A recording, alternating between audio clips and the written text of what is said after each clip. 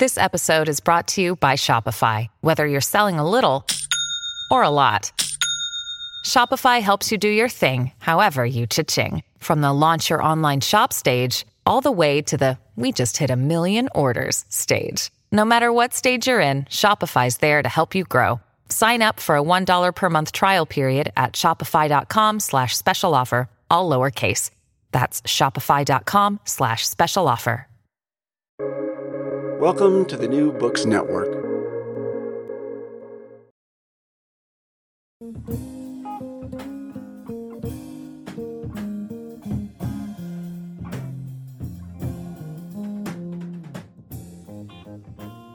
Unimaginable billions of years ago, there was very, very little being in the world. Fast forward through time to today, there's a lot of new being in the world that wasn't there before. And so what we need to explain that is a source of being that's outside the world. Well, isn't that what we call God, right? That evolution becomes a case for God if you just don't take a reductive view of your own experience and of the philosophical implications of it. Theology professor Jeremy Holmes of Wyoming Catholic College teaches a class on science and theology, which is about the theory of evolution and related topics, and I ask him all about it on Almost Good Catholics.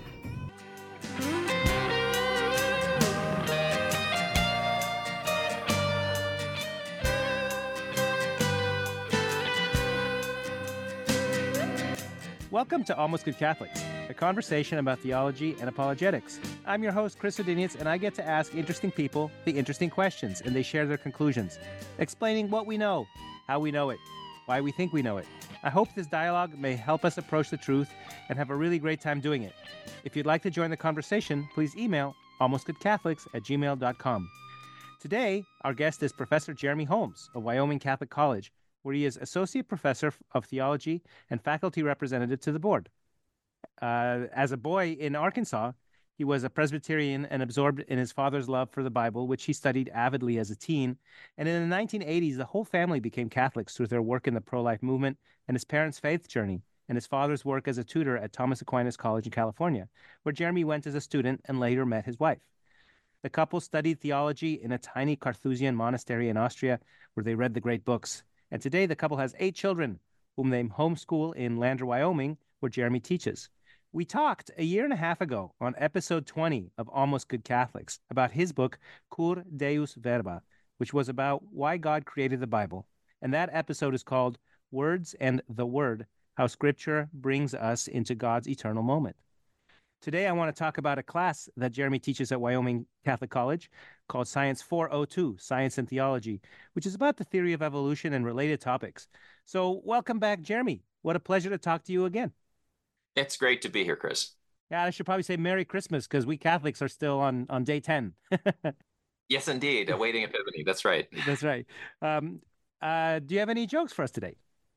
Well, my son told me a joke that delights me. I don't know how others will receive it. He said to me, "Did you know the entire Navy of Norway, every ship has a barcode on the side?" And I said, "No, I don't. Why did they do that?" And he said, "It's so that they can Scandinavian." That's terrific. Now your son is telling you dad jokes is what's happening. Yeah, right. Well, which is kind of inappropriate, right? You're not supposed to tell dad jokes unless you are a dad. If you are not a dad and you tell a dad joke, that is a faux pas. It could be. It could also be like a signal to women that you're available for marriage. The one I had, in case you didn't have one, I wanted to do one which is slightly off color, but also has to do with the origin of species, which is what do you get when you combine an elephant and a rhinoceros? I have no idea. An elephino. So it's slightly a bad word, and so my kids enjoy that one too. I'll have to use that in class. Yeah. My big idea today is to ask you how you go through the class. And there's 3 areas of discussion: the fossil record, genetic change, and evolutionary theory. And I'm curious what students say and what kind of reaction you get: acceptance, relief, skepticism, outright rebellion. and maybe not just from the students, but also from your colleagues in academia. This is a hot topic, but also one people are loath to talk about honestly and with with vulnerability, I should say. And how do we talk about these things with outsiders who are committed to science, in air quotes, without ever thinking scientifically about it? That is treating science as a method of inquiry instead of a body of established doctrine. Does that sound like a good plan? Yeah, and maybe I should set the context of where Hmm. the course fits in the whole Wyoming Catholic College curriculum. And for clarity, I should say Wyoming Catholic has a fully integrated curriculum where every course is designed in relation to all the others. So as a professor, I don't just edit my course at will.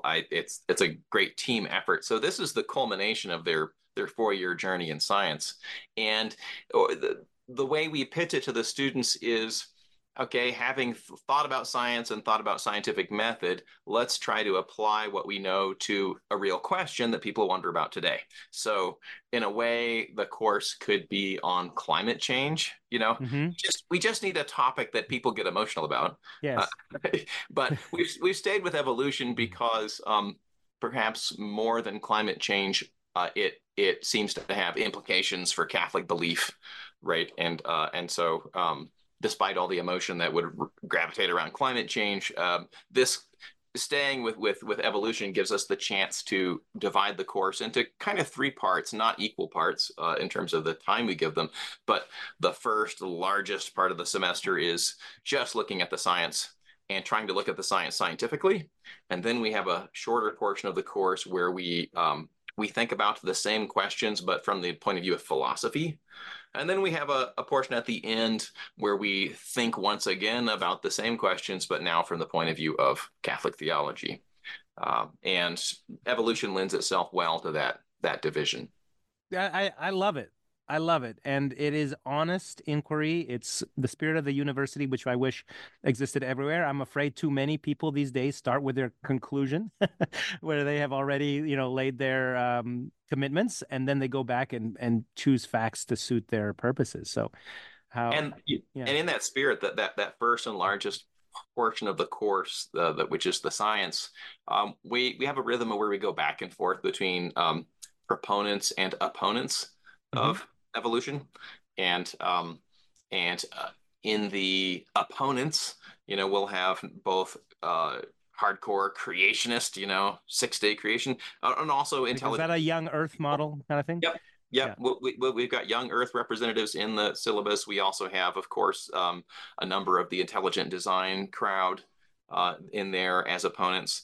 And so we try to go back and do paired readings where we'll have an opponent making a case and a proponent making a case around the same evidence so that students can ask themselves, so which one is thinking scientifically here? Or is there a mix?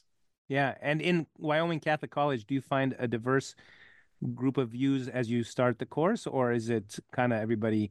It's like we're Catholics, we all agree with this.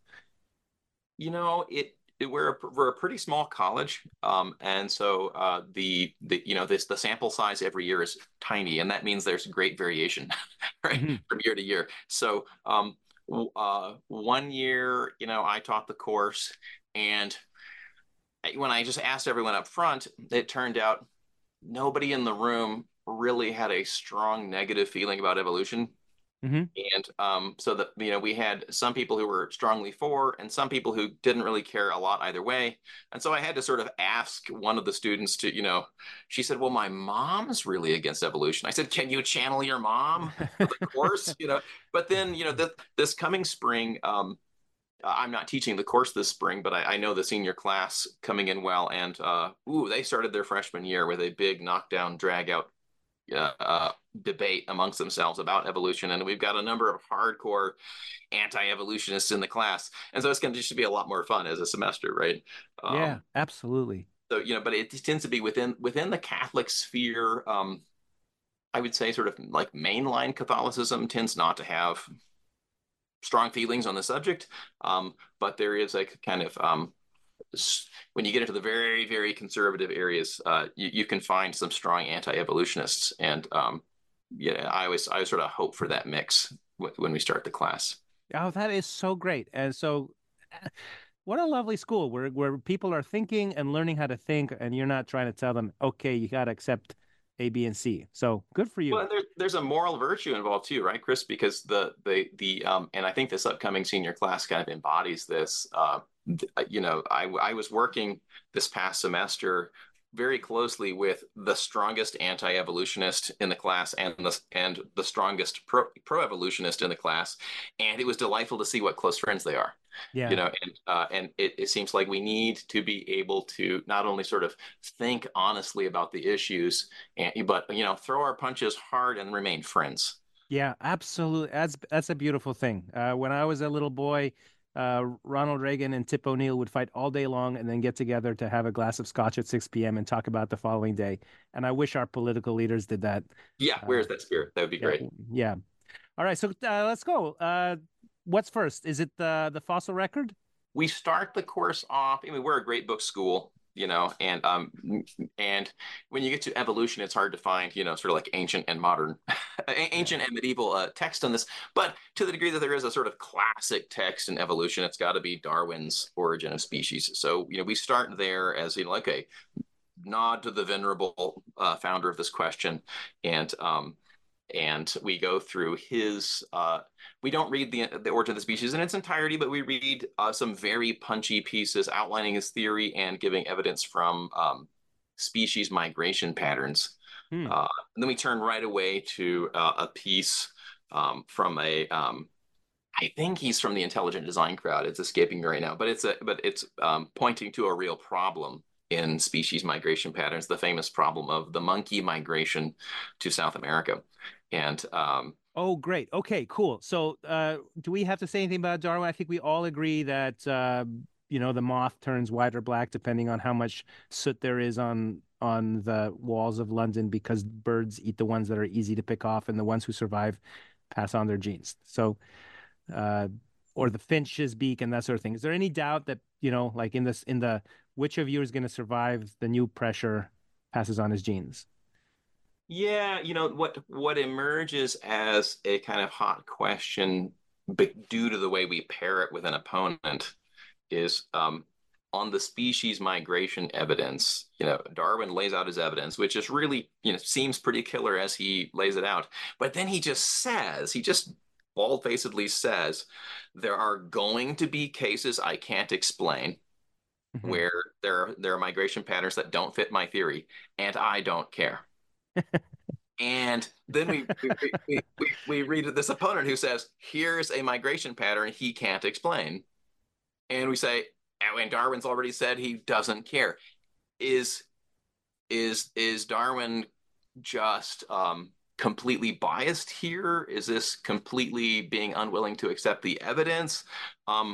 Or what's the deal? And we try to get the students to think about, how does probabilistic reasoning work, where you're trying to survey a whole field of data, and then there are some points in the data that are against your hypothesis, and So, so it becomes what's the monkey problem? Tell us about the monkey migration problem because I don't know this story. okay. So yeah, there is this difficulty whereby it seems that you get monkeys coming from Africa all the way to South America at a point where geology tells us the ocean would be a legit ocean. This is not a pond or a puddle that they're crossing. It is an ocean that they are crossing. And when you read the evolutionists on this, you get things like, well, it sounds like maybe some monkeys were clinging to logs that floated across an ocean. And you just think that doesn't sound probable at all. And or maybe the more advanced version of the clinging to logs thing is there were there were monkeys on the land, and a piece of the land sort of broke off and became a floating island and crossed the ocean with some monkeys clinging to the trees. And of course, the anti-evolutionists could just have a field day with these Yeah. descriptions. Oh my goodness, monkeys boated across the ocean. Columbus, Magellan, amateurs. The monkeys were there, doing this way before them. Yeah. How ridiculous does this sound, right? So it's great material for making fun of evolution. Um, and but then the scandalous Darwin anticipated this kind of thing and said he doesn't care. And so Yeah. it becomes a question about what does it mean to reason scientifically? Is Darwin simply admitting that he's not scientific here, or does this evidence against him um, somehow not matter really scientifically? Is he right that he doesn't need to worry about this evidence? Yeah, and if it's a theory, your theory is just a set of hypotheses that have come out right a whole number of times, tested in multiple environments. Uh-oh, it's not coming out in this environment. Maybe there's something we don't understand, or maybe the whole theory is invalid. I think he could just say, like, I don't know. I wish he didn't say I didn't care. I wish he'd just say, I don't know, given what we have available to time. Perhaps a plausible answer will. Yeah, well, and one thing that comes out in the discussion, and I've been greatly blessed to I began by co-teaching the course with somebody who's an actual scientist, unlike me. I'm a theologian by training, um, you know, and uh, and the way he was approaching it was he was saying, look, the fact is improbable things happen. So when you have a very large field of evidence, what would be really, really weird is if there were never any anomalies. Like when a journal gets a study that has surveyed a vast amount of evidence and it's all perfectly smooth in favor of one hypothesis, that's where you start looking for, did you rig this? Mm-hmm. Because in normal life, once in a while, a meteor falls out of the sky and hits a car, or, Yeah. it just weird things happen. And so there's got to be data points somewhere that don't fit somehow, that it's not all smooth. Um, and so from that point of view, you would say, well, now at some point, if you keep on finding data points that are against evolution, you're going to have to say, well, we're starting to see a pattern here. But if what you have is a pattern of evidence in favor and then anomalous points here and there, then maybe Darwin's right that, Yeah. well, I would expect this.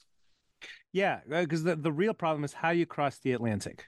And I don't know how they did it, but a floating island or a clump of trees, or they blew onto an iceberg or some, who Yes, knows what the heck. something that's not impossible but highly improbable. Yeah, exactly. Because Right. it's possible that you land in South America and you thrive as a monkey because there's nothing there like you, just the way rodents took over Hawaii when the British arrived or something like that. Yeah, right, Yeah. right. Yeah. Okay.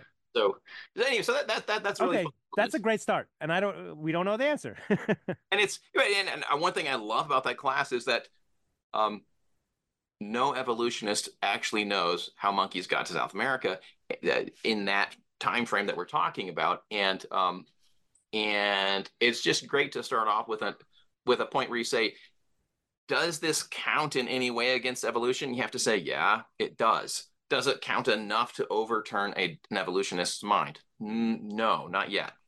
And it's a great moment for starting to think honestly, because the pro evolution kids in the room, they want to say, oh, this has got to be just all okay. And Yeah. the anti evolutionists want to say, this proves evolution is wrong. And we end up coming out of the class saying, no, none of you are right. Yeah, You know? there's so much we don't know. And I had this talk with a physicist about how in order for the mathematical models to work, there has to be a bunch of dark matter, which we just can't perceive. I mean, which we can't see through sensory means. However, we know it's there because of the model. And so once you start saying things are there because of the model, you just have to be very humble and say, we don't know yet, but we think this is our best guess, right? In Yeah, medicine. and maintaining that way of thinking without saying, okay, so we're just making it all up. Yeah, right. There's a way to be humble without saying we're at sea, we have no idea. That's right. And Darwin's biggest problem, I think, is that he didn't know about cells and DNA because he was just alive 100 years too early. Yeah, yeah. Yeah. All right. What happens next? What happens next? We swing into the whole question of radiometric dating, right? Because What is radiometric dating? that is uh, the use of radioactive materials to determine how old a given item is in front of you. So if you have a fossil or a rock and it contains one of these radioactive materials, and you know the rate of decay of that radioactive material, then you can reconstruct how old this material in front of you is. Is that the same thing as carbon-14? Carbon-14 is one of the radiometric dating methods. There are various methods that use different elements. Gotcha. Okay. And carbon-14 is great for more recent things, Uh-huh. and not as good for the time scales that, say, geology might be interested in. And that's actually one of the things that comes out of the conversation, is that the different isotopes one might use are good for different ages, and people who know radiometric dating are not going to try to use, say, carbon-14 on something they anticipate is 14 million years old or something. They're going to pick a different element that they think is suitable for that use. And so we read, we have some setup about just the question you asked, what is this? Yes. And we have some readings on like some of the nitty gritty, the math, right? How do you get into this? And then we get some young earthers in there to argue that radiometric dating is bunk. And they present, they've got this wonderful narrative where they gathered samples from this one area, and they send them to different labs, and they get varying results, right? So they say, well, if this is a valid method, shouldn't you get the same result no matter who runs the lab? You should. And what's the window of disparity in that counterexample? Hundreds of thousands of years. Okay. What, like within, like between the difference between 50,000 and 250,000, or between the difference of like 2.8 and 2.9 million? Because that's different. More like that, right? Oh, that's not a big deal. Well, and exactly, right. That's and then that becomes sort of one of the points of the conversation this week is that the students have previously had a course where they learned about the real world difficulty of measuring things, and how you in fact you expect a variance in your attempts at measuring. And so part of knowing how to measure is knowing what your anticipated variance is. And so if all these problems fall within the anticipated variance, we're not worried. Yeah. But they also have I thought of another joke that I want to sneak in. Yeah, go for it. Guy who works at a museum, and he's giving the tour, and he says, the bones of this dinosaur, how old is a dinosaur, would you say? 65 million, something like that? Yeah. I don't know. Uh-huh. Okay. The bones of this dinosaur are 65 and 12 million, 65 million and 12 years old. And they say, really? How do you know it's 65 million and 12? It's like, well, when I started working here 12 years ago, they said it was 65 million years old. Yeah. It turns out that our methods don't work like that. They can't achieve that precision. When you're trying to eke data out of subatomic activities, it's not that precise. The other thing that comes out of that class, which I find very interesting, is this is sort of in a way a brilliant move. These the young earthers go to and they get lava from a volcano in Hawaii, recent enough that we can just say how old it is. It's like 50 whatever years old, and they send that off to a lab to be dated, and the lab comes up with some absurd ancient age. Wow. And does that mean that because does it reset when it melts and cools? Is that the idea? Or could it really be that old? It just changed phases twice. Well, and I loved letting students stew in this, because if I've got some, it seems like every year I have some real pro-evolutioners in the room, and I like to let them worry about this for a while. But eventually, if nobody gets it, we'll point them back to where earlier in our readings we had covered that the isotope being used by the lab to date this specimen is an isotope that is not considered suitable for very recent things. Mm-hmm. And so it's a misuse of the method. Gotcha. Yeah. Really so it's a lot of fun. And I think the young earthers have a hard time of it in this course, because the cases they make, students sometimes feel disappointed at the ease with which we've dismantled the arguments. Hmm. And they'll come to me. I've had a few times a student will come to me after class and say, "Are we looking at the best arguments? Like Mm. the best we can find, right?" But so they're much more satisfied when we proceed into the intelligent design movement, which tends to have much more subtle and substantive arguments. Yeah, and Uh, I think it's where we stand as a Catholic church at the moment. I guess it depends on how you define the term, right? Yeah. It's a fairly broad umbrella, and intelligent design. If you mean it as broadly as we think the world is in fact designed by God, well, of course, right? That's where we are as Catholics. If you, but there's a way of thinking about intelligent design that can become problematic, where we say, okay, uh, we're going to look back through the record and we're going to find these moments where um, evolution couldn't explain it, and then we're going to say those are the moments where we're going to invoke God. Yes, which critics call the God of the gaps. Right. And I think for a Catholic, that would be a disappointing picture to say, like, God as a creator is really sort of a part-timer. He comes in occasionally, on the weekends to fix something, right? Yeah. Whereas Catholics, we really want to reach a robust conclusion where God is sort of responsible for the whole fabric around us. So when you do have an intelligent design proponent who's falling into that God of the gaps mentality, it seems like um, they're sort of unknowingly sharing premises with their opponents. The opponents Yeah. will say something like this: "Hey, I have a mechanism by which this could come about. Therefore, I don't need God." Yeah. And when you have an intelligent design guy who unwittingly shares that premise, then you get God of the gaps. Yeah. Uh, Well, I think it's beyond the scope of your class since it's a very strict, it's very clearly a biological discussion you're having. But for me, the big ones are okay, the Big Bang, because nothing can come from nothing. And yeah. then the origin of life on the planet Earth, which Mhm. is also so many things had to happen simultaneously. Like those are the two moments where like, okay, God is really setting down, he's just getting the ball rolling so we can have a story that he can be the architect of. Uh, Yeah, yeah. that know what we're talking about?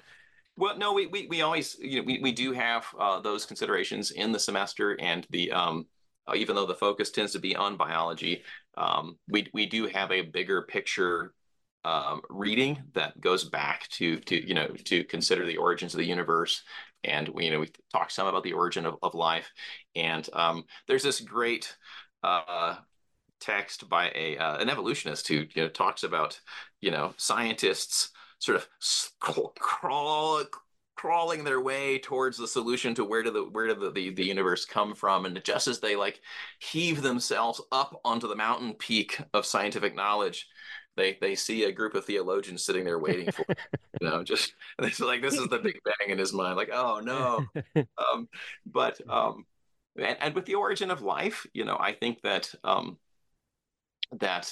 yeah, we have to just say current science doesn't have a lot to say, Yeah. right? And that's there's very powerful evidence for evolution, and it may be that they're going to present us with some new wisdom about the origin of life, but right now we just don't know very much. Yes. Okay, so we've talked a bit about evolutionary theory. The two other big things I see in your syllabus are fossil record and genetic change. What's the problem with the fossil record? The big thing that we focus on is the phenomenon of sort of what are called explosions in the fossil record, where it seems that something happens very quickly. And perhaps the most famous of those is the Cambrian explosion.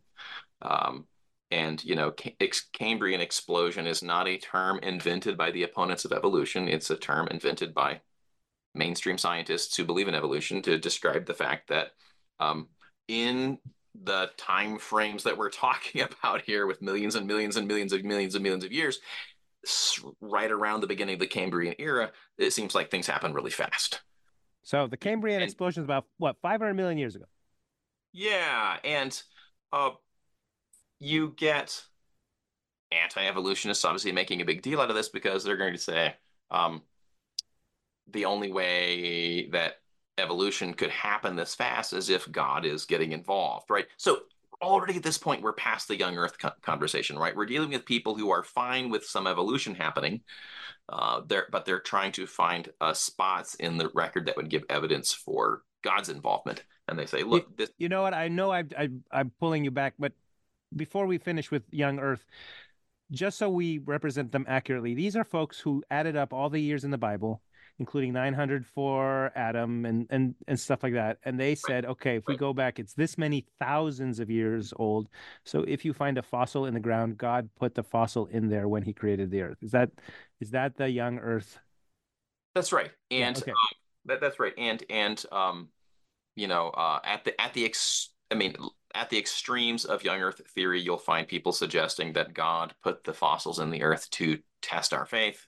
You Hmm. know, for in my own journey on this issue, yeah, I was doing my doctoral degree in Scripture and not thinking at all about science when and so for me, the initial layer was how to read Genesis and how to read Scripture. And as I became more familiar with what we can say about genealogies in Scripture, which is where the number of years is coming from, I began to realize that by the nature of these genealogies, you can't use them to construct how many years since creation because we know that the genealogies are selective, right? If you can just look at the genealogy of Jesus in Matthew's gospel and compare it to the genealogies in the Old Testament, and he's leaving people out. Hmm. So even on fairly literal assumptions about Scripture, the whole idea of deriving a specific number from adding up the years started to fall apart. But then also, as I just consider the evidence about the literary genre of Genesis, I became convinced on grounds that were entirely independent of science. And I can say that honestly because at the time I was doing my doctoral degree in Scripture, I was an ardent anti-evolutionist. Aha. Um, Well, and you're the so perfect guy to lead this course. so I was very strongly against evolution, but just on the grounds that I was seeing sort of internal to Scripture and the considerations of it, I became convinced that the literary genre of the opening chapters of Genesis was not one that we could derive scientific theories from. Um, and so it was later in time that I began to think about the science of it and consider whether I would change my mind on that theory. And that's got a little bit autobiographical there, Yeah, but yeah, that's lovely. very often this is cast as, oh, you're letting your science drive your reading of Scripture. And for me, it was actually very much the other way around, that my reading of Scripture paved the way for me to be open to looking at the science. Yeah. Okay. So when I was an undergraduate last century at this point at at the UC Berkeley down the hill, my anthropology professor, who she was wonderful. She was a very solidly evolutionary secular professor, and she described that our big history as punctuated equilibrium, that everything would stay the same for a long time, and then suddenly, boom, there'd be great variety, and out of that variety, certain branches would be pruned, and certain ones would thrive, which I think is what you're Right. talking about, the Cambrian explosion. Right. So the Cambrian Okay. explosion is one the sort of the most famous example of that general phenomenon that your teacher was describing. And it is a phenomenon. It's happened at various times, but sort of the superstar is the Cambrian explosion. And so that's the one we end up focusing on in the course. And of course we read the anti guy who makes the big deal out of it. We read the pro guy who tries to mitigate it by showing how actually the Cambrian explosion happened over a few million years and there were steps involved and so on. And he says, so it's not really an explosion, it's a slow fuse. And that leads us as a class to raising the question, what does quick mean? Mm-hmm. When we're talking about these timescales, how do I define whether something is fast? And that's just an interesting question that's hard to nail down in favor of one side or the other. Yeah. Is there an equivalent one for humans, the different hominoids, where there were so many and then there's only one? Say what you mean by so many and then only one. Like once upon a time, 100,000 years ago, there were Cro-Magnons and Neanderthals and Mhm, all the other people that I suspect are the Bigfoots mhm, hiding mhm. in caves in the Himalayas. that we had a variety of early men, early humans, and now we only have Homo sapiens sapiens. And Or is this not connected?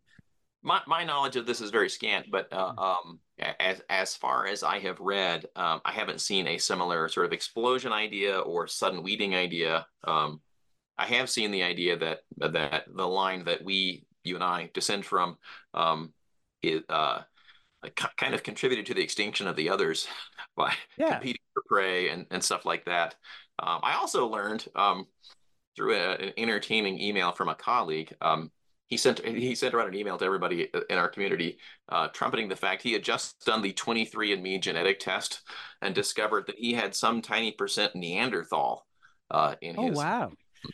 And Yeah. that turns out to be a thing, right? The of the various non-human but very close, or maybe are the Neanderthals human? This is a live question, right? Of the other candidates for human besides us, you do find small strains Wow. in us. Well, then it's the same species. If you can interbreed and have a fertile offspring, that's the same. That's a different kind of human, right? There are. That would be a case for them being human. Yeah. You're right. Which is a fascinating idea. Yeah.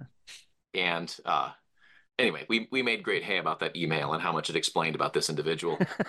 But, it was great. Yeah. And I read the email to my class when it came out. Yeah. I was teaching the science course at the time, so it was great. But There's a great scene in that movie Gettysburg where Martin Sheen plays General Lee. Have you ever seen that movie? No, I haven't. It's a terrific movie. But there's a scene where all the Confederate generals are sitting around the campfire and talking about the new theory by Charles Darwin, and General Pickett says, like, gentlemen, there may be some of you who believe that you are descended from a ape. There may even be some people who believe that I am descended from a ape. But I challenge you to speak up and declare if you believe that General Robert E. Lee is descended from a ape. And everybody says, "Hear, hear, hear, hear." That's great. I guess we're wandering a little bit. This is not completely linear, our conversation, right, which is fine. We were talking about the fossil record and the Cambrian explosion, right? Which is 500 million years ago. So little tiny creatures, right? Nothing we would recognize. Yeah, and in fact, Darwin admits that the sudden appearance of life is a mystery to him at the Cambrian period, and then it does turn out that what you said is technically exactly the solution to the mystery, that these are very tiny little creatures that we're talking about, and you needed microscopes to get the whole story. And so nobody's saying that there's not a evolutionary story through the Cambrian period. They're just saying it happens so dang fast that the mechanisms of Darwin can't explain it. The random mutation and natural selection, right? And you get different approaches to solving the mystery. The very strict neo-Darwinist is going to say random mutation and natural selection have plenty of time to work over the millions of years in which the Cambrian quote unquote explosion was happening. Your intelligent design guy is going to say, we see God leaping in here to tweak things, and that's speeding the process up. And at which point you just have to ask, why did he choose here? So that leaves some questions. Then there's this interesting sort of newer school, which is kind of a hybrid between neo-Darwinism and intelligent design. This newer school says that the ability to evolve is advantageous. And so species will evolve the ability to evolve. In other words, that they will evolve within themselves systems to speed up evolution that are not random, but actually directed. Wow. And so they'll say that you'll get rapid evolution because it's in a way guided, but it's not a case of God leaping in to fix something.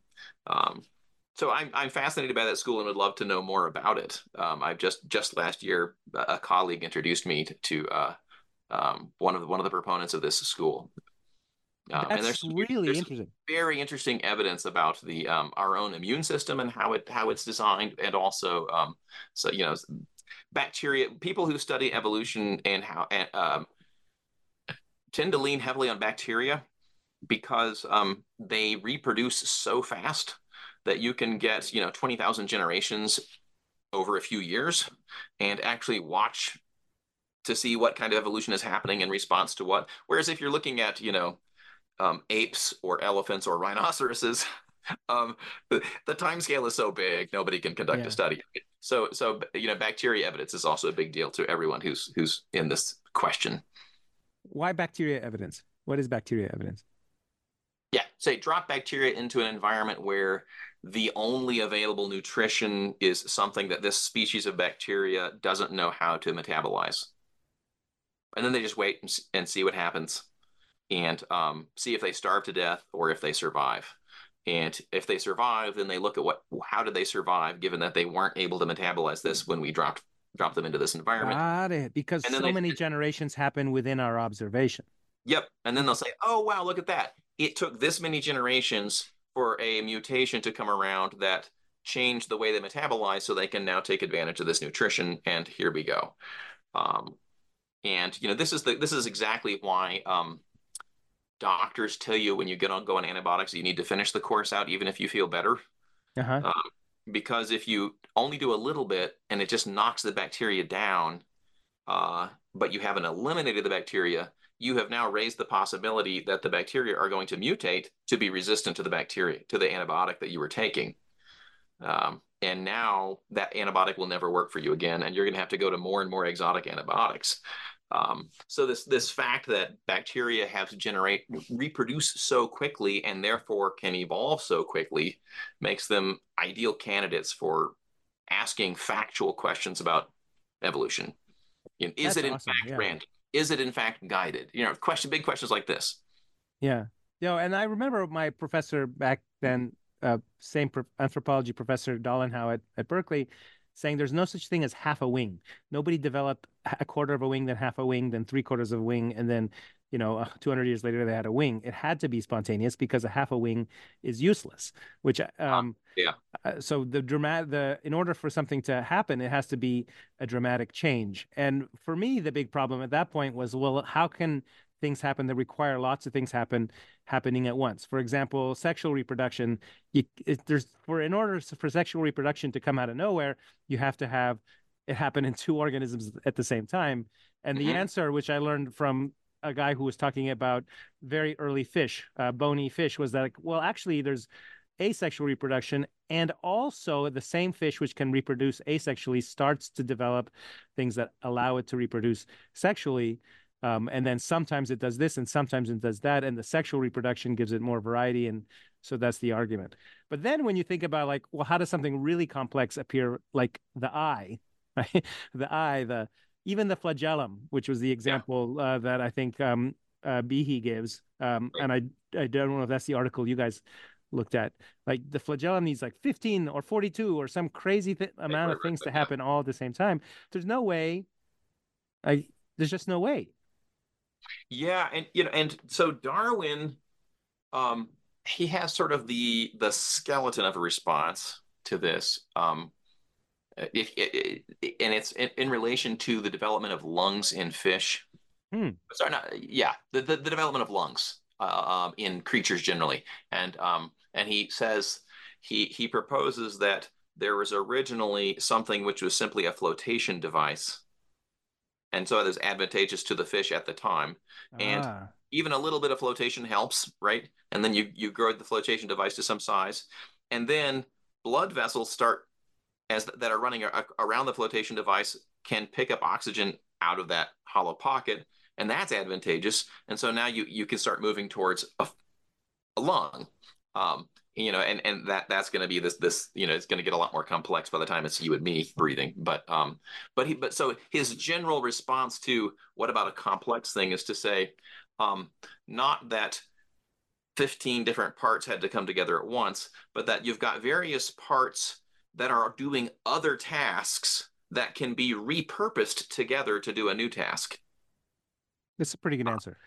And so he's got the flagellum argument. The one that came up in class a little while ago was a student asked me about Behe's argument regarding blood clotting. I don't know that argument. What is that? What does Behe say about blood clotting? It's the same as the flagellum argument, just applied to a different area. That when you look at how blood clotting happens, it involves so many components cooperating at once that the odds of all of these things sort of springing into being out of a mutation are astronomically low, but they all have to come together at once or there's no advantage. Because if any one part is taken out, the whole thing doesn't work. That's kind of Behe's irreducible complexity concept, right? That you have this vastly elaborate system where removing any one component means the whole system doesn't work. And he's going to say these are the situations where it can't come into being by evolution, which needs to add one component at a time. Kenneth Miller has a response to this, and I guess in fact it's not Miller's response.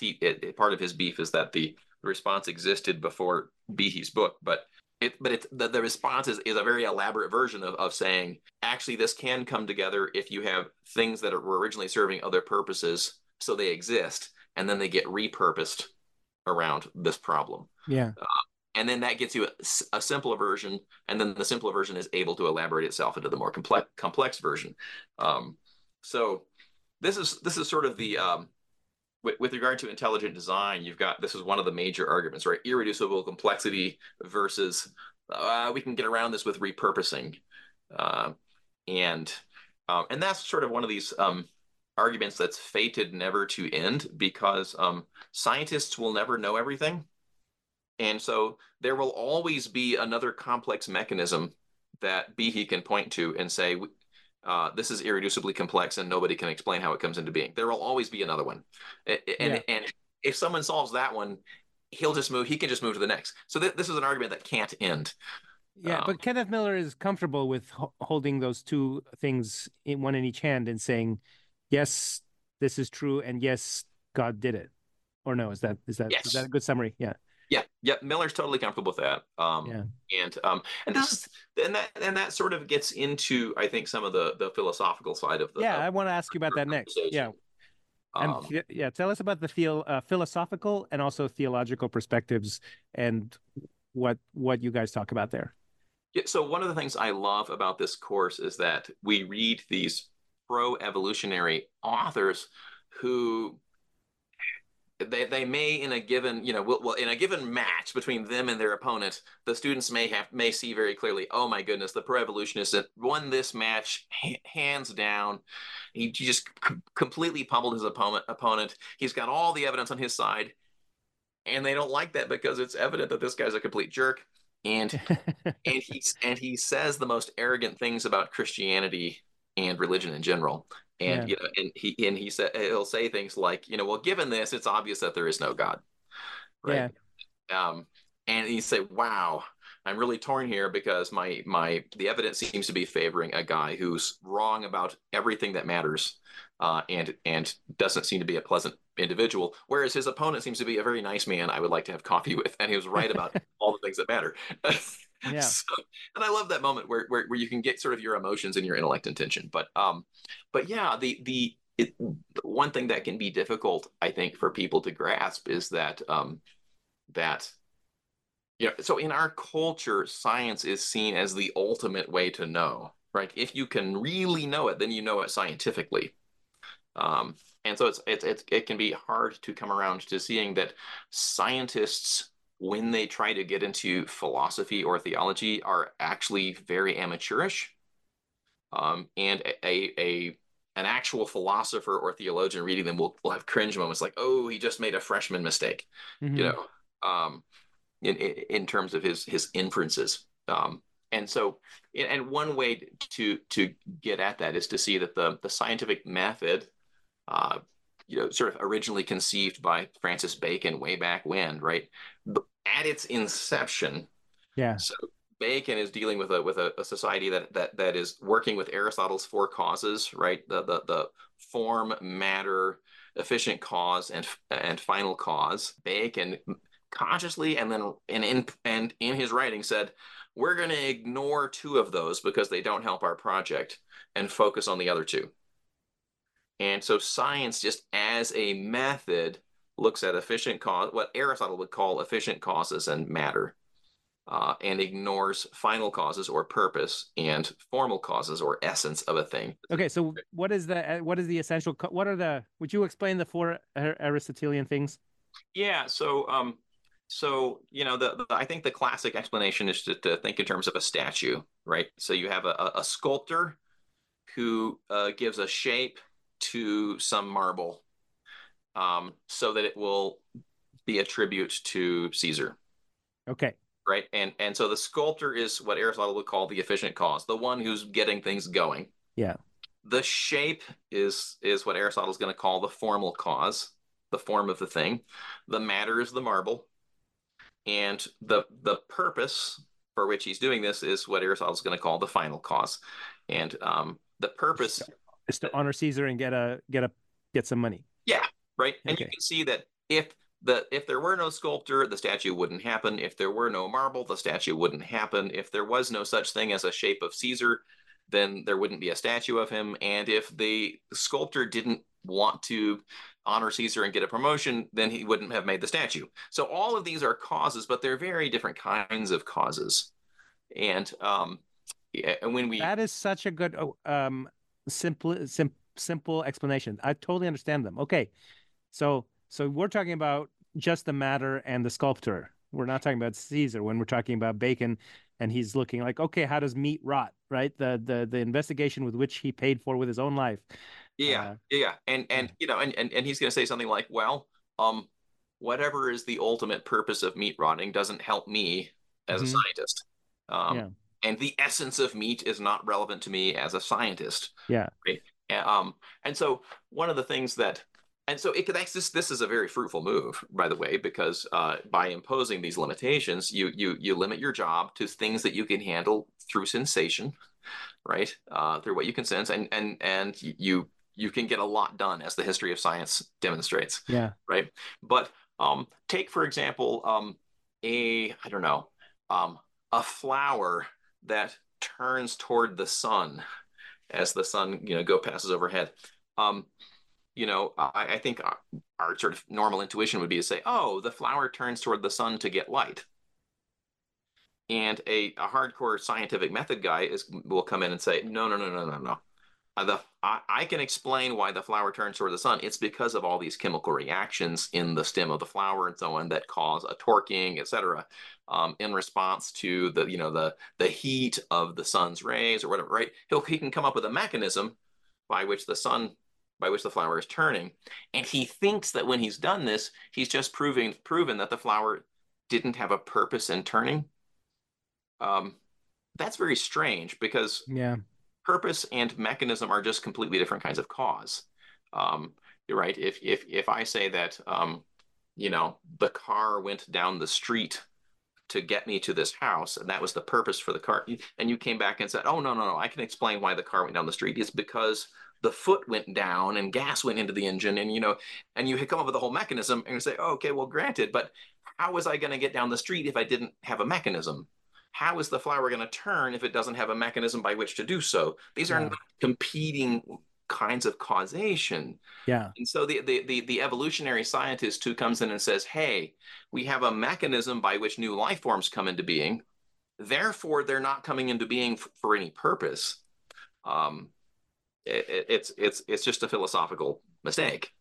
Well, it also takes away free will, right? If I'm forming these words because the neurons in my brain are shooting this way and the muscles in my tongue are doing this, and I have a computer here and you have a computer there, that's not the reason we're having this conversation. No, that's right. And there's a delightful text in one of our readings for the I think it's by a guy of the last name Futoyama, where he draws the conclusion that the mechanism excludes all purpose. And then he has a little parentheses where he says, except, of course, for humans. And, you have to stop and say, why could you stop there? You can't. No, what you just said, Chris, is the real conclusion he should have drawn, right? If he's going to hold to his theory, he has to eliminate his own free will. Yeah, because we have free will. Or if we don't, we have the illusion of free will. And the fact that I can just blurt out some random word and that word is going to be Afghanistan, right? I could have also said broccoli, right? But I chose Afghanistan. Yeah. Is that something pre-programmed in me at the Big Bang 13.5 billion years ago or whatever, that this day at this moment I would blurt out the word Afghanistan? And I think that the reaction of your scientists is helpful to look at. Futoyama is he doesn't want to get rid of free will. He's not that guy. There are other people who would happily get rid of free will and say it's all an illusion, whatever. But he's a normal person. He gets up in the morning and puts his socks on one at a time, and he thinks he has free will. Like all normal people think they have free will. But where people choke up is looking at non-intelligent or even non-sentient things and thinking about purpose. And thinking to does the flower act for purpose when it has no knowledge? Does the what about my own, even though I have free will, what about my sort of deep molecular structures? Are those purposeful, given that they operate without my consciousness? Such a good question. And and I think that there you just have to be careful not to make beginner mistakes, right? And be careful not to think that because you can show the mechanism by which my heart beats, you've established that my heart is not beating to keep me alive. Yeah. No, but there's so many things, like a bunch of army ants crossing through the rainforest, or a million wildebeest migrating from one side of the river to the other. We see all these things which are tremendously big and powerful and meaningful, but obviously the participants in those activities have no idea what the heck they're doing. Right. Yep. Yep, that's right. And so does that mean they don't have purpose? Well, you can run the analysis two ways. You can say, well, because they don't know what they're doing, there must not be purpose there. Or you can run it a different way and say, well, it's obvious that there's purpose there, but since they don't know what they're doing, somebody else must, right? And then it becomes an argument for God's existence. Yeah, which you will never settle, right? You either believe or you don't. Or maybe you get there, and it might be a moment of inspiration, not a step-by-step logical proof that you get to. Sometimes when I'm dealing with someone who's doubting, I have this experiential appeal. I've never seen this in a book by a respectable philosopher, so this may be total bunk, but here I go. I would claim to have direct experience of the fact that non-conscious and non-rational things act with purpose, because I have had the experience of coming in after a morning of hard labor and seeing, a juicy hamburger on the table, and something in me goes, oh, toward the hamburger.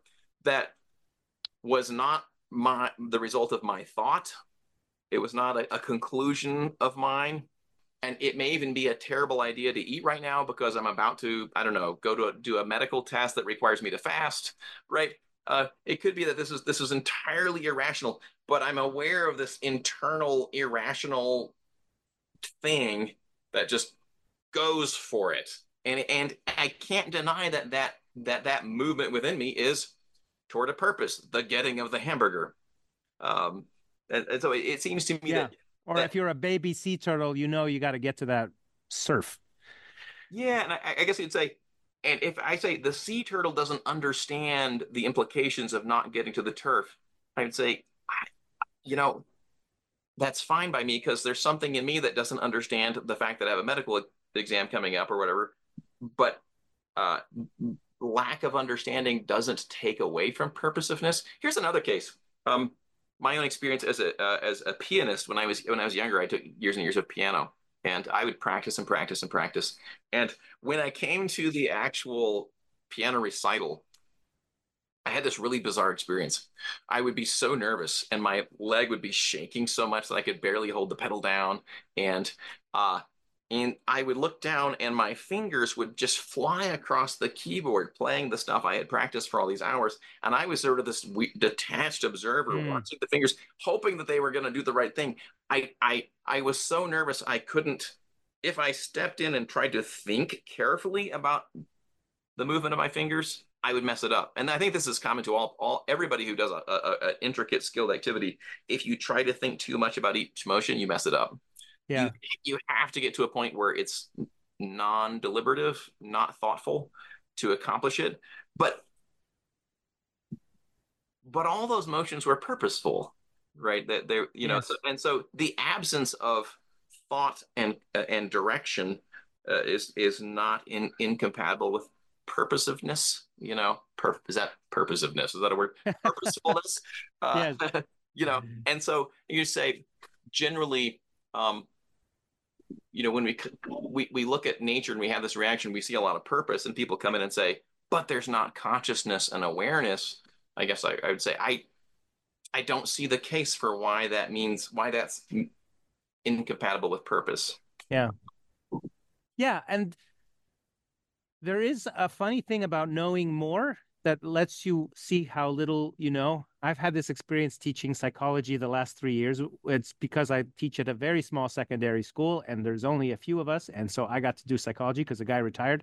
It Okay, has yeah. been it has been an absolute joy. It has been an absolute joy because I'm a historian, but I've been learning about psychology, and the more you learn about psychology, which is extremely Darwinian, like modern psychology is came right after Darwin, and everything we do, you love your children because it helps the tribe, that kind of a thing. Um, and therefore you're going to survive. The more you look into the human brain, the more you're like, oh, well, here's the amygdala. This is where emotions are located. Here's the hippocampus. This is how the brain encodes memory. And then here's a little neurotransmitter that goes across the synaptic gap. But all we can do is locate electrical activity and say, here's where it happens. But nobody can explain how come these 86 billion neurons in your brain make you think the things you're thinking, make me speak the things I'm speaking. We understand where it's located. And I think the same problem is for Darwin. He didn't know what the cell was. He thought it was like a bunch of gooey sponges. Now, in the 1950s, we know there's actually there's a plan in there. There's an intense DNA Yes.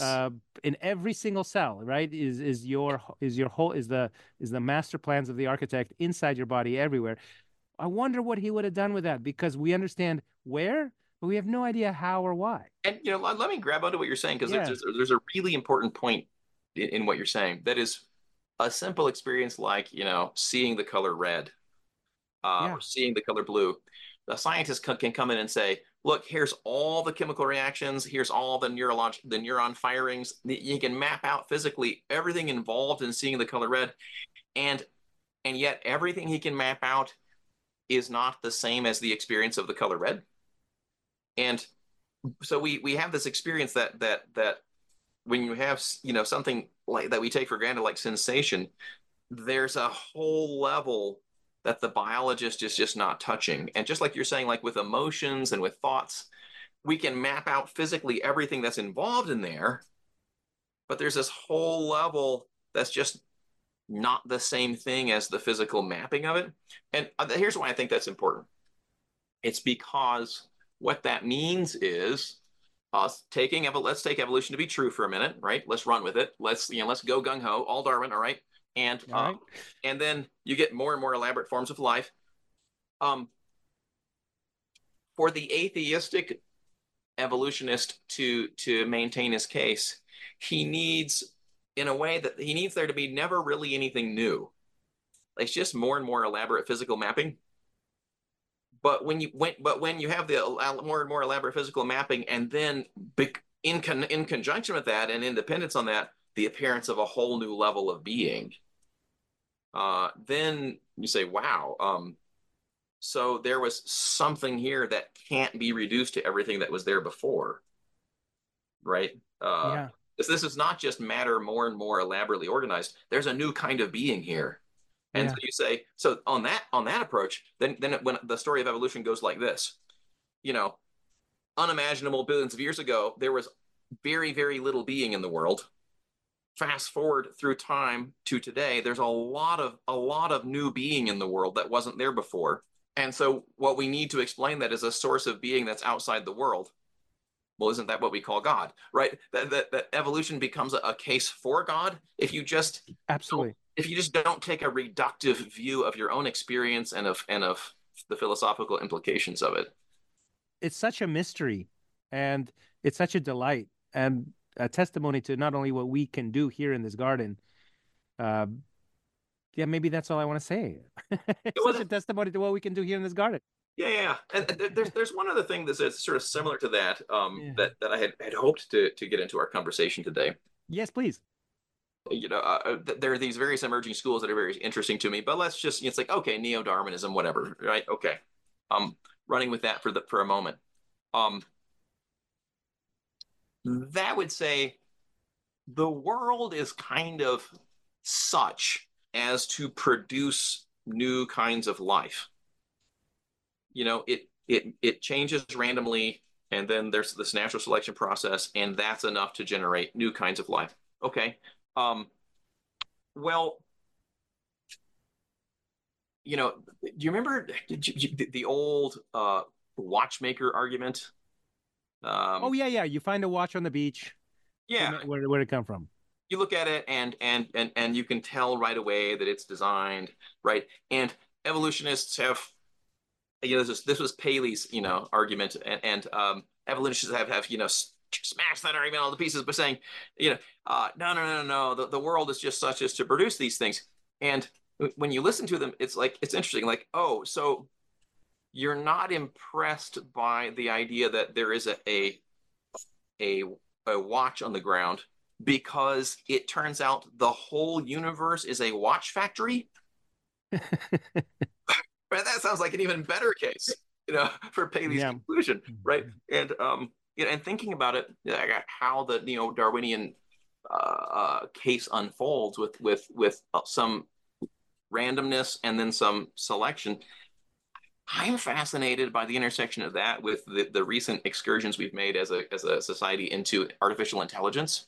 Mm-hmm. Right. So we set ourselves a problem, and we said, I wonder how we could get computers to either be intelligent or at least perfectly mimic intelligence. I wonder how we could do that. And as we worked at trying to get computers that were a closer and closer approximation to intelligence, so that today you have computers that design things, right? That will make apparently artwork. That's an interesting question. Is that artwork, right? Yeah. And in this whole thing, what we discovered was key was you've got to give the computer input, you have to allow it some randomness, and you have to give it a criterion by which to select results out of its random attempts. In other words, what we found is if you want to make just sort of unintelligent matter mimic intelligence as close as possible, you come up with something that sounds a lot like evolutionary theory. And so it seems like if God set himself the challenge of saying, you know what, I want to give my creation as much causality as possible. I want my creation to resemble me, the creator, as much as it can. How would I ever be able to get brute matter to design new life? It sounds like after all this time, we may have figured out how he did it. Okay, but there's also, like, I've gone onto websites and I've said, like, draw, AI, please generate old man wistfully thinking by a candle. Yeah. Please draw girls dancing in the meadow, right? Yeah. And all it does is it scans the internet for images of girls dancing in the meadow, and then it copies them, but it has no comprehension of what it's doing. It's truly random. So that suddenly you might have a ballerina with one leg, right? It's just the other leg has disappeared under her outfit. Or you might have a guy with 6 fingers. Or the most grotesque I had was like where somebody's neck turned into somebody's hips, right? Because the curve was so, and I was like, they make the most extravagant monstrosities that would never survive. Yes. Right. And there's so many ways it can fail because it has no idea what it's doing. And AI has no idea what it's doing. A self-driving car cannot tell a school bus from you wearing a T-shirt with a school bus picture on it. It can't. And every, 2-year-old human child can tell the difference between a school bus and a T-shirt with a picture of a school bus on it. Mm-hmm. So I think it reveals how, entropy in the universe is increasing. So there's infinitely more ways for something to go wrong than for something to go right. And in order for a new species to exist, survive, and pass on its genes, everything has to go right so many times. So I think the AI problem is super interesting because it shows the limits of randomness to even imitate something in a 2-dimensional image that looks like something else, and it's really nonsensical. Yeah, and this is an area that obviously I think we're all going to be fascinated to watch over the next 10 years. As we've just lived through the initial explosion of AI, right? With the dawn of Chat GPT. And one day we'll be telling our grandkids or our great grandkids that we were there, Yeah. when that moment happened. And I won't pretend to sort of to know where it's going and what it will be able to do in the end. But I guess it just seems to me that what you were saying makes me think of what Darwin says, that the works of nature are always infinitely better than the works of men. He's thinking because nature can work on such timescales and with so much material that her product can be much more perfect than what we're able to do. But wouldn't it just be noise? Wouldn't it just be total chaos all the time? Right? There's so many more ways that you can throw Legos on the table where they'll just be a bunch of Legos on the table than you throw them on the table and they turn into a Lego city. Right? I don't care if you did it for 13 billion years. Just as many times you throw the Legos on the table, they'll still just be a bunch of Legos on the table. Yeah, and so there, you get into the question of, does the neo-Darwinist mechanism need to be augmented by something? And I think that's also an interesting conversation. The only point I was trying to make is that the neo-Darwinist mechanism, to the degree that it works, seems to be completely compatible with the idea of design in the universe. That the neo-Darwinists themselves take their mechanism as disproving design, but it's equally plausible as the thing that would be set up by a god who would like brute matter to the degree that it can to design stuff. And now, you're raising the question: how much can it do? Is it ultimately going to be enough? Yeah. And I think that's also interesting. I'm just saying that to the degree that it does anything, it seems to me it is as compatible with God as ChatGPT is with programmers. Because we are here to, I guess, select, yes, that is a person. No, that's not a person. Yes, that's a person. No, that's not a person. Maybe just like, monkeys typing on the typewriter, they'll never, ever produce the Declaration of Independence or. And in terms of that criterion of selection, I guess I would like to more than quibble, disagree with evolutionists in how they speak, right? Because they take survival as the criterion.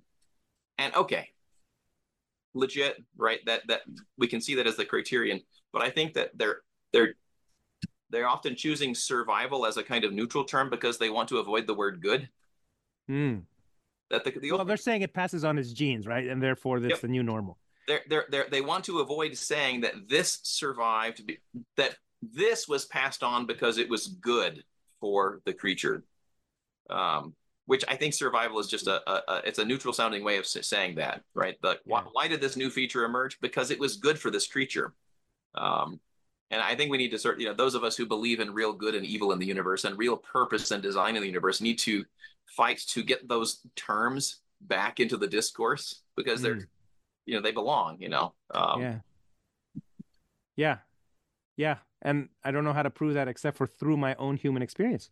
Because that's all I got. If I'm the instrument and the vehicle, I don't know how to separate the two. Yeah, well, C.S. Lewis makes this interesting point about our experience that we're the only creatures that we're inside of, Right. And so the rest of the world we're outsiders to, and we're speculating about what goes on. And so I think there's something to what you say that there's just this absolutely crucial role for our experience to play because we've got the insider view on one thing, humans. Yeah. Or I guess maybe even more drastically, I have the insider experience on one thing, me, We have to hang on tenaciously to that experience and not let a scientist say the only valid viewpoint is the outsider one. Like, no, the world I inhabit, which is a world of purpose, of good, of bad, right, of design, like that world is valid. And there's so many ways to pass on one's genes and survive that are not good, that would just make us miserable, or make an ugly garden. I think that's a beautiful place to stop. Is there something else we haven't talked about that I'm forgetting to ask you, or we should add? Oh, I think that was pretty good. I think Well, Catholics might, have some interest in the magisterium on evolution, but that's not a big deal. what do we say? I think we say there's no problems with evolution, as a mechanism, but it's all part of God's purpose. Otherwise, it's nonsensical. Right. Yep. Or, yeah. The magisterium, every time she has spoken, has said, this theory is okay to hold as long as you don't turn it into some kind of ultimate philosophy that explains all reality. At that point, it's trying to play a role that it's just not built to play. No way. And it's inside the system, right? There's nothing going on that was here before the Big Bang. So you never get to the question like, well, why is it here in the first place? Or where did it all come from? Mm-hmm. Mm-hmm. Yeah. And could we end up saying there's a lot of design in the Big Bang? Right? Yeah. It's that the Big Bang was such as to cause these things that evolutionists are discovering. Anyway, but yeah, every time the church has spoken, it's been along the lines of, okay, just don't go crazy, And now she's a good mother. There are in the 19 teens, there was a series of statements from the Pontifical Biblical Commission about how we can interpret Genesis that, if you take those as still legit, would exclude evolution. And the church, it no longer treats those as binding, but there was not a moment where she specifically overturned them. Unless you want to count Second Vatican Council Dei Verbum with its emphasis on literary genres. But that's its own whole story. It's the church to sort of ride with modernism and the reading of scripture and the sort of the anti-modernist crisis in the early teens and 20s, and what she had to say there to keep people from going insane versus what she's able to say now. But that's and that gets into larger questions than we can talk about today about how to read magisterial documents. So let's not go there. Yeah. But, well, we got to leave something for next time. Yeah. Yeah. Well, thank you. What a privilege and a joy to talk with you this fine day, and how fun it must be to be a student in your class. And just thank you for being part of Almost Good Catholics. Would you like to close with a prayer or a blessing for our listeners? In the name of the Father, and of the Son, and of the Holy Spirit, amen. O heavenly King, O Comforter, the Spirit of truth and giver of life, who are everywhere present and filling all things, come dwell within us and cleanse us from all sin and bring us to everlasting life. And we make this prayer through Christ our Lord. Amen. In the name of the Father, the Son, and of the Holy Spirit. Amen. Nails, spear shall pierce him through the cross, be born for me, for you, and hail, hail the Word made flesh, the babe, the Son of Mary. Chris Ordinius and Jeremy Holmes recorded this conversation, episode 78, on Thursday, January 4th, 2024. That was the 10th day of Christmas and the feast day of St. Elizabeth Ann Seton. She was born just before the American Revolution and was a Protestant New York socialite, mother of 5, who, after her husband died of tuberculosis at age 30, became a Catholic religious sister. She founded the first community of women religious in the United States, and she's the patron saint of widows and seafarers. Our music is from Josh and Margot of the Great Space Coaster Band. Follow the band at www.gscoasterband.com. And our image, the logo of the dog, the Dominican dog with the torch in his mouth, is from a stained glass window at the monastery of Santo Domingo de Silos in Spain, and is taken with the kind permission of the Dominican Friars of England, Scotland, and Wales from their website, www.english.op.org. I'm Chris Ordinius. Thanks for listening to Almost Good Catholics. Email me at almostgoodcatholics@gmail.com. I answer every single email. Thanks again, and talk to you next time. This is Christ the King, whom shepherds guard and